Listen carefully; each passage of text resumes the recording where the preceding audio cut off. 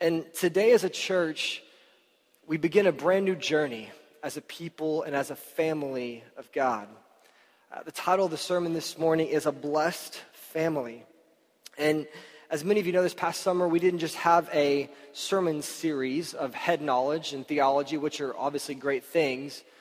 We had a church-wide initiative, and I love that idea because it's not as if I'm just getting up here and talking to you, but as we take this journey as a church through the book of Ephesians now, there's something that I'm asking you to do. There's a step of faith and obedience that I'm asking you to take as we read through Paul's letter to the church in Ephesus. And this picture that I want to paint over the next 3 months, this will not be a very long series, is that in Ephesians, what Paul shows us is that God is creating a family to restore this broken world. He's not just making a bunch of random individuals who he's at peace with. He's not just helping some people out. He's literally building a people, kind of like in the Old Testament with Israel, but today it's through the bride of Christ, the church. And what he is he's building us into something. And he is using us every single day to continue to bring forth his kingdom into the world until the day when Christ returns and it is finally fulfilled and we get to live in this kingdom forever. And as we walk through the book of Ephesians, what we will see is that Paul is telling this church that he originally planted that they are made new in Jesus Christ and therefore they should live like they're no longer condemned. I love the book of Ephesians. If you have your Bible, turn there with me right now. I love the book of Ephesians because in my own personal life, God has used it. It's one of the most well-known books of the Bible, and it's a book that Paul wrote to a church that he had planted originally in an urban area called Ephesus. And as he writes this letter, most scholars say that it's one of the most general letters that he writes in the sense that there's not a lot of personal greeting in it. And so what they believe is that he knew that the church he planted had multiplied. And so this church that he planted in an urban core began multiplying out through the outskirts of the city and the rural parts of the city. And he knows that they've multiplied. So now he's writing this letter that he would have intended the elders of the church to come before everybody like we're doing right now and to read aloud the message that Paul was giving them from prison. You gotta love Paul. I mean, ministering better than most of us do while he's locked up, persecuted for his faith like many across the world today. And what Paul does when he writes the first 14 verses that we're going to read this morning is he begins his letter before he begins diving into a bunch of deep theology, though there is some of that this morning. Before he begins to kind of work this out for us, he begins everything he's going to do by telling the church in Ephesus who they are. You see, we make a mistake a lot of times in the church. We try to tell people how to live before we tell them who they are. You see, the reason why a lot of people allow themselves to be abused, allow themselves to be taken advantage of, is because they don't realize they're really the children of God. We live life with guilt and we live life with shame and we feel bad about stuff. We realize that we're not good enough. We see our selfishness and our sin. And we have a low view of who God has made us to be, and therefore we don't live up to the standard that we're called to live. And even when we try to reach this standard, deep down we know we're not good enough, and so we never really reach it. And what Paul told the church in Ephesus, and what I want to tell you this morning, and I really want you to hear this and believe it, is you are a blessed family. You are blessed individuals. You are unique. You are made by God, and he loves you like a lot. And he loved you so much that he died for you, and he thinks you're special, and he wants the best for you, and he wants you to be a part of this family he's creating in this kingdom that he's bringing, and he wants you to have a special part in it, and he wants you to do great things in this world. You have a beautiful identity if you are in Christ Jesus. I talk to people all the time, and like especially like girls, and the way they allow themselves to be treated, it's like, did no one ever tell you you're the precious daughter of God who is beautiful? And young men who try to act all tough when deep down they're insecure and they don't feel like they measure up, did nobody ever tell you that your Father loves you and is proud of you? So this morning, White Oak, I want you to know before we begin this journey together, before we dive into theology and wives and husbands and children and parents and faith by grace and all these ideas, I need you to know before we start that you are beautiful, that you are loved, that you are cherished by God, that He wants you, that He died for you, and that if you are in Christ, you are precious in His eyes. We are a blessed church, White Oak. A few practical things that remind us of this that maybe we forget about is right now, every single Sunday at our church, there are 4 congregations that meet here on our facility. A year ago, we had 2 churches meeting here. A year later, we've doubled that number. There are 4 congregations that worship here on Sunday and all throughout the week. Back in July of 2013, on any given Sunday, we would have 99 people gathering with us. On a Sunday back in July 2013, that we averaged 99 people. And this past July, we just got the numbers. We averaged 145 people gathering with us every single Sunday.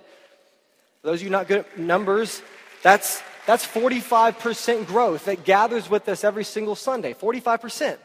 We keep that up, we'll be just fine.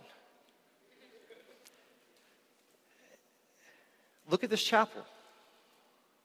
Look at what God blessed us with. The money, the young men that came in here and ripped up carpet and took off old sheetrock and pulled up mildewed carpet because it had been sitting here for 2 years. Look at what we have. We don't need a building this nice, but we have it. And maybe the most important number is that, based on my indication, from 2012 to 2013, we baptized a total of 7 people in this church. In 2-year period, 7 people. And in the past month alone, including the people today, we've baptized, in the past 4 months alone, we've baptized 9 people.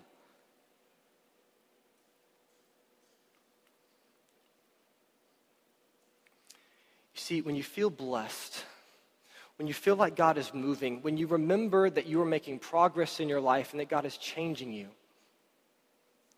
you find the strength that you need to follow Him well.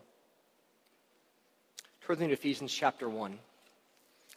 And before I begin this, I want to highlight something that I was very fascinated with this week, and I never realized it, that verses 3 through 14 that we're going to read, in the original language written by Paul, 3 through 14 was literally one sentence. And so we're about to read the most beautiful run-on sentence of all time. And so essentially, Paul is like me, just rambling about how blessed we are.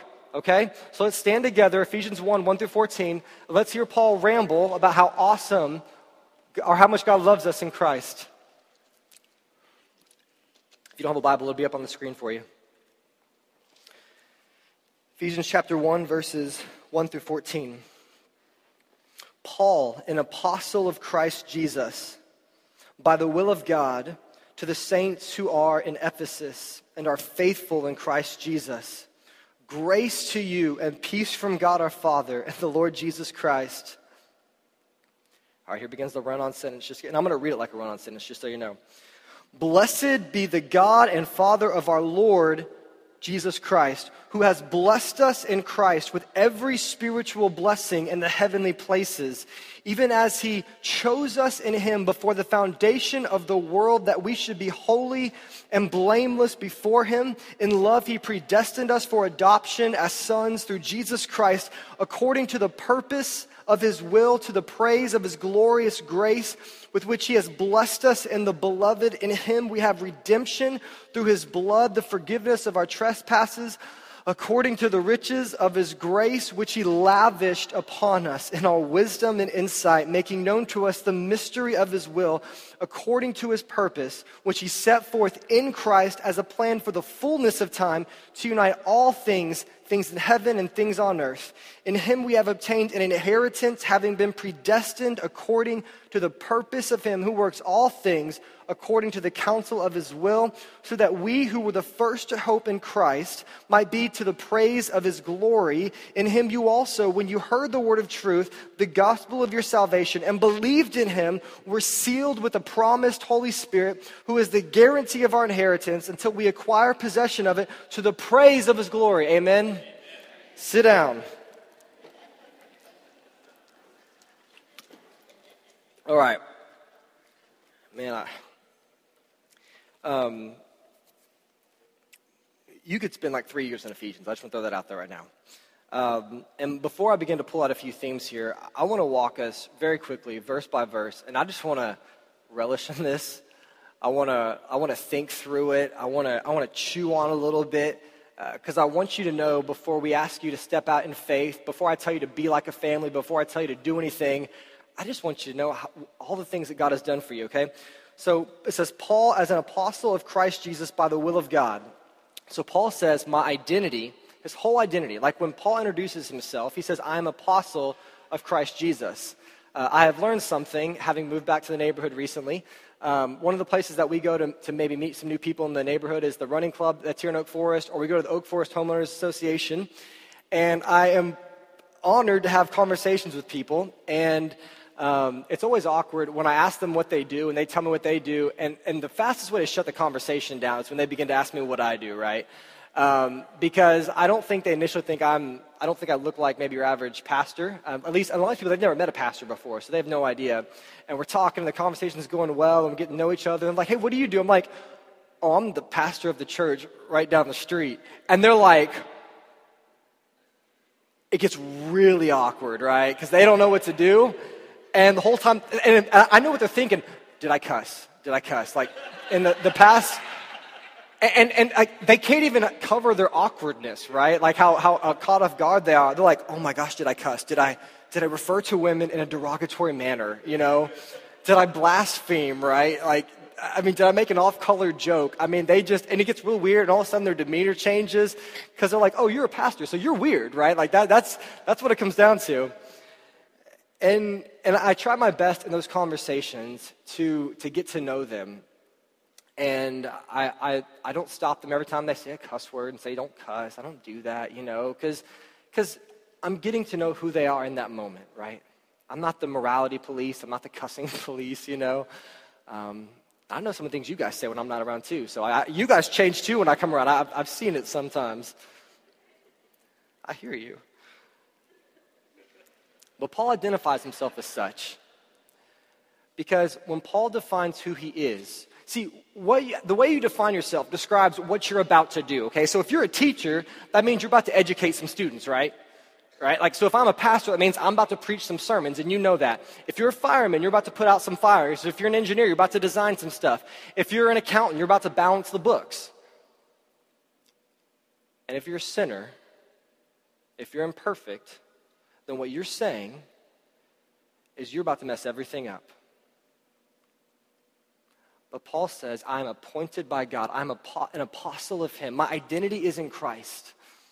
And so I'm going to do great things. And so he continues writing on to the church, that to the saints who are in Ephesus and are faithful in Christ Jesus, he refers to them as saints because they're in Christ, they have received the righteousness of Jesus.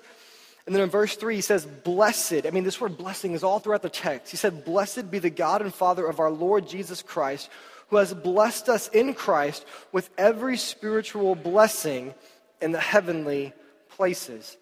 And the first thing we need to realize is that we are blessed in Christ. Okay, I want to explain what that means, right? So in the Bible, in terms of describing Christians, the word Christian is used 3 times in Scripture, roughly. However, the phrase in Christ is used to describe believers roughly 260 times in the Bible.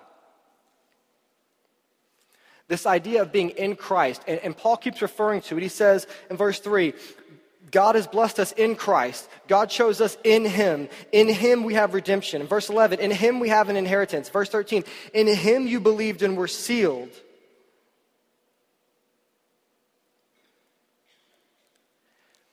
And in Christ, and this is amazing, this is beautiful, this is awesome. And Christ means that you were joined with Jesus. And you get every good thing that he has. This is why Paul refers to salvation in verse 5 as adoption. So in God's eyes, salvation is not just getting right with God, but that's part of it. Salvation is joining a family. And when you join a family, all of a sudden you become an heir to every material possession and every dollar that family has. That's the benefit of being adopted by a rich family and not just being a friend of a rich family. Amen?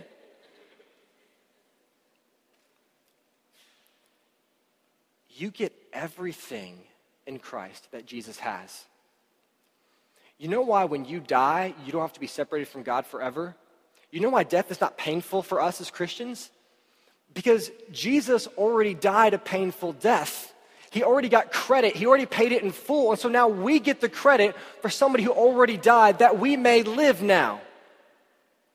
And Jesus gets to know God directly. And so that's why we say in Christ we get to come to the Father, because Jesus knows God very, very well. And so now in Christ we know God very well, and we have direct access. So you know that you can pray to God whoever you are, and you can immediately talk with him. You don't need me. You don't need a priest. You can talk to God directly because you're what? In Christ. And so this idea of in Christ means we're in Christ. We're no longer in Adam. I love this idea. Paul says this in 1 Corinthians chapter 15, verses 21 through 22. This is Paul writing. He says, "For as by a man came death," a man being Adam when he walked away from God, "by a man, Jesus, has come also the resurrection of the dead. For as in Adam all die, in Christ all shall be made alive." Wow, you have two choices this morning. You can be in Christ or you can be in Adam. And we were born in Adam. We were born in sin, right? We were born separate from God, departed from him. It wasn't going well. We were in Adam, so we got everything that Adam got. Adam got death. Adam got pain. Adam got a lot of strife. Because we were part of Adam's family.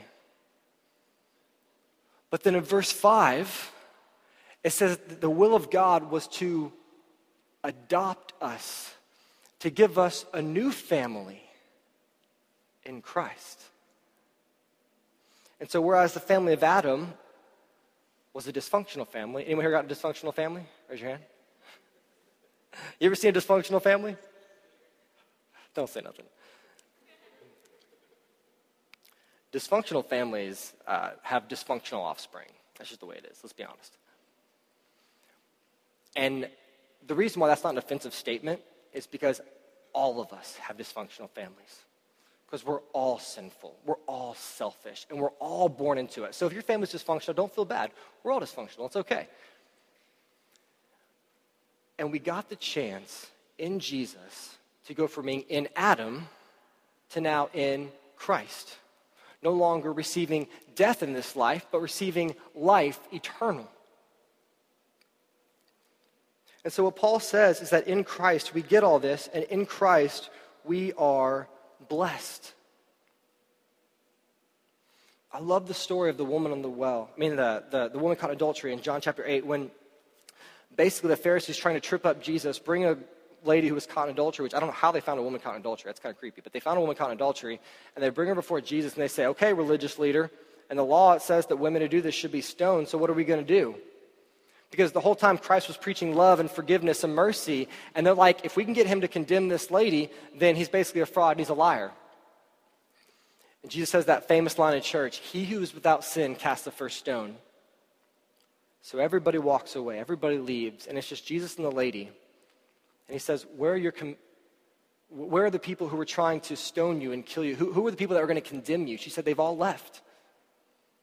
And Jesus said, "Neither do I condemn you. Now go and condemn yourself no more." You see, Jesus changes her identity, saying you're not condemned, so quit letting people take advantage of you. There's two common ideas in the world today. There's religious, and there's like this atheistic worldview. And so like the religious worldview says that if you don't do good things, you're condemned, because religion defines you by what you do. And so if you do bad things, then you deserve death. And so religious people dress themselves up to look all good. They look at other people who make mistakes, and they say, well, they're not good people, therefore they don't deserve eternal life with God. So it's all about what you do that defines you. And atheism says, well, there is no God, there is no morality, there really is no standard in this life. So the woman caught in adultery, she can do whatever she wants to do. She can make her own morality, she can sleep around with everybody, do anything she wants to do. But the problem with that idea, and what the Bible constantly says, is that we often use our freedom to allow ourselves to be abused. And so, even in that worldview, she might have freedom, but she's being abused and taken advantage of these people. Then there's the third option. There's Jesus. There's in Christ. And the Jesus option is to forgive and change.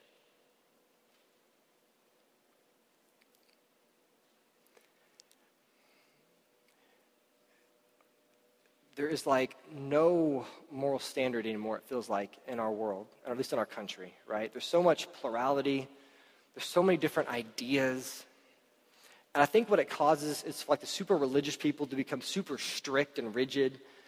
And the people who have freedom just kind of really go off the deep end all over the place, right? Like nothing is sacred. We can do whatever you want. And that leads to some really weird stuff, i.e. like the internet. Like check out the internet. The internet is the definition of human free will. Just throwing that out there. It's depraved. It's evil. It's people who have no restraint.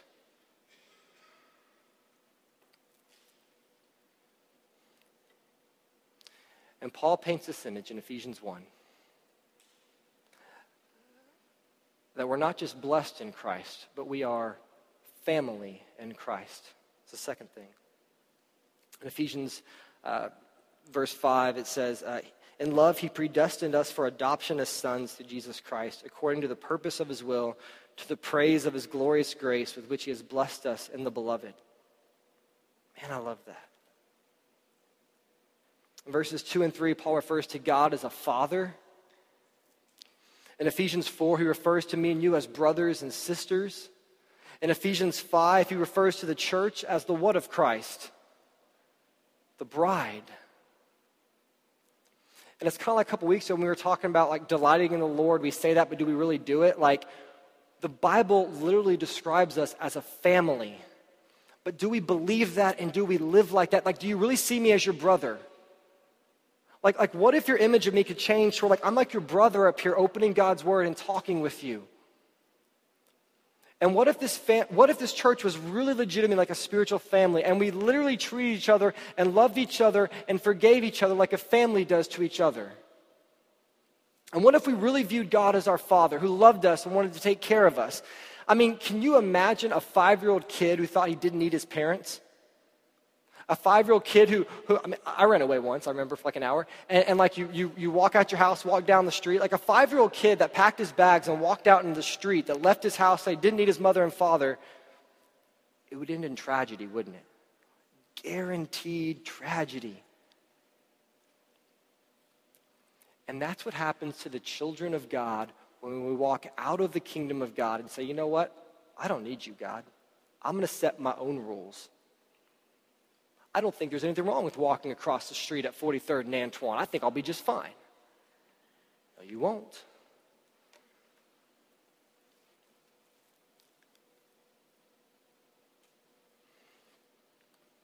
It's like in Matthew 19 when Jesus says, and Jesus said, let the little children come to me and do not hinder them, for the kingdom of heaven belongs to such as these. Why does God say the kingdom of heaven belongs to children? I believe it's because he was telling us that's our place in the kingdom. That's our place in the family of God, is brothers and sisters, sons and daughters of the Most High God. But we just view God as like a rule mongerer and a rigid rule giver, an abusive father, and we don't realize that God loves us.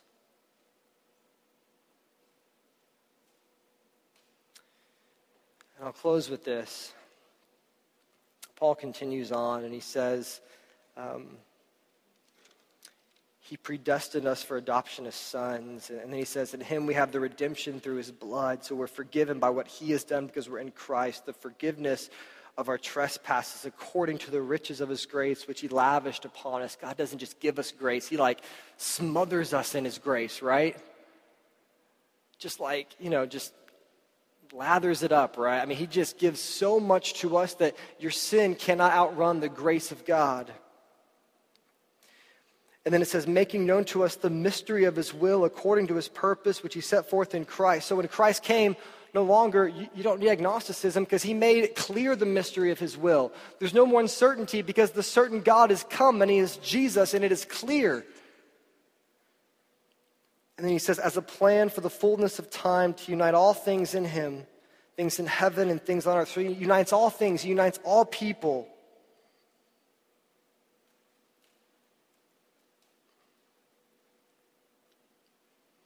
He says he works all things according to his purpose. It's like Proverbs 16:9, where it says that a man in his heart plans his way, but the Lord determines his step. It's like life is this huge funnel that we're walking through the whole time.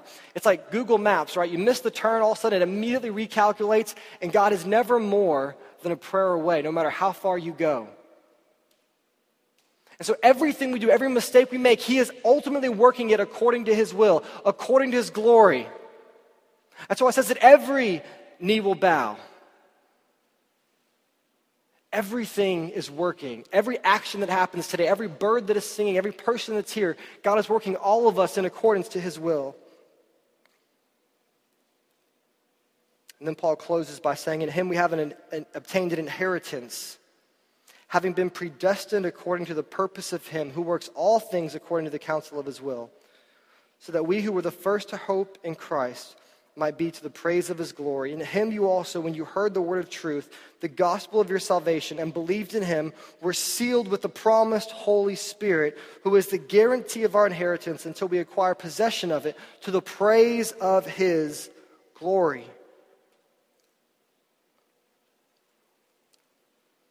And church, we're going to dive into this book, and we're going to chew on it, and it's going to be awesome, and we're going to explore the depths of God. But it doesn't mean anything if we don't really realize that God loves us, and that we're a family, and that Sunday morning should just be like a family reunion. That's all this is, right?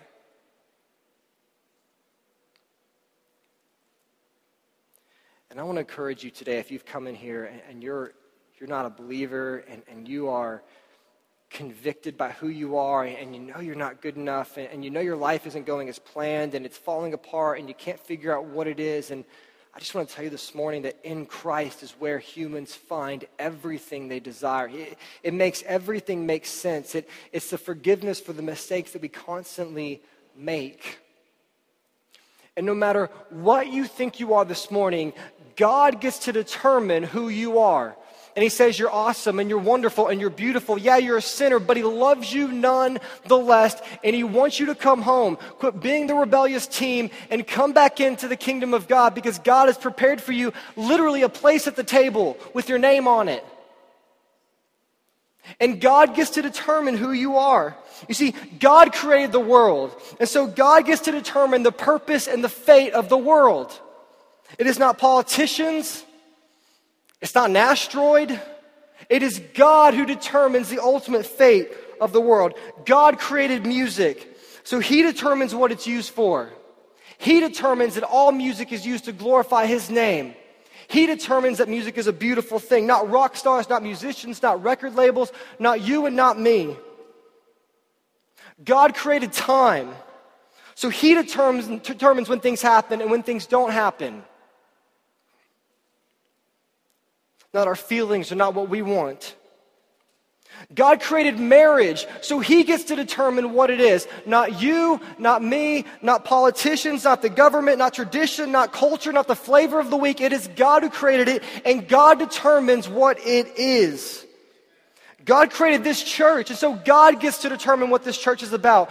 God gets to determine that we're all about making disciples. It doesn't matter what I think or what you think. God created it, and God said that we are a family brought together in him, and that we are beautiful in his sight because we are in Christ and we receive his forgiveness, and God has determined this. The case is closed.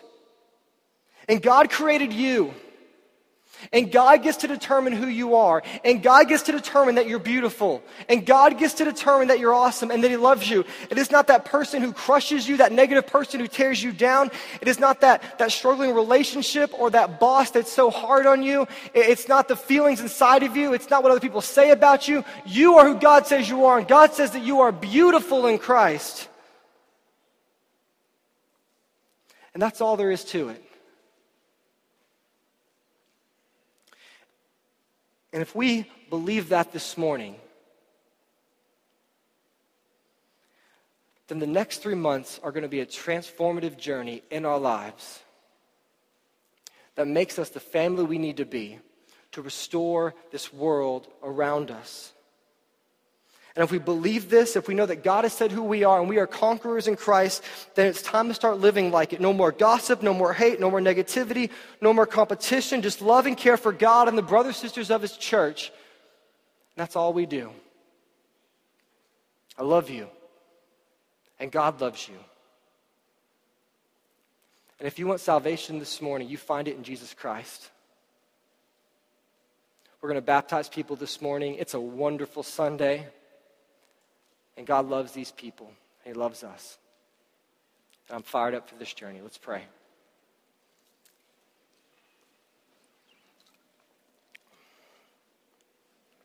God, I thank you this morning. There's no speculation about who we are. Lord, for those of us who are in Christ Jesus, we have a beautiful inheritance. For those of us who are in you, it is going to work out in the end. There's no ifs, ands, or buts about it. For those of us who are in you, God, we realize that this church is our family. These are our brothers and our sisters, and we are called to do life together and to make disciples together, Father. And God, as awesome as this sounds, God, I pray for people in this room, God, who are not a part of this family. I pray for people who are doing life on their own, who are the rebellious teens who have walked away from their father's house and have tried to run away from home and determine their own life and their own being and their own morality, God, their own salvation. God, I pray this morning in the name of Jesus that you'd bring them home. Bring them home to God the Father through Jesus Christ. Bring them into this family in the name of Jesus Christ.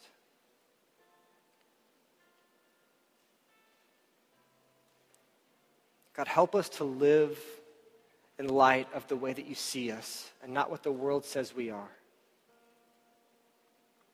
In the name of Jesus, I dismiss all guilt and all shame, all pain, all corruption, all sin, all addiction. In the name of Jesus, I abolish those in this room because that's not who we are anymore. I pray for repentance and turning back to you in our lives and our attitudes and our actions, God.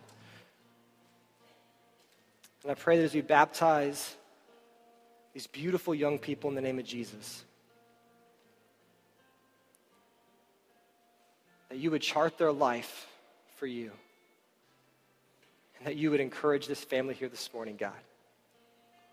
We love you and we thank you for this time. Amen.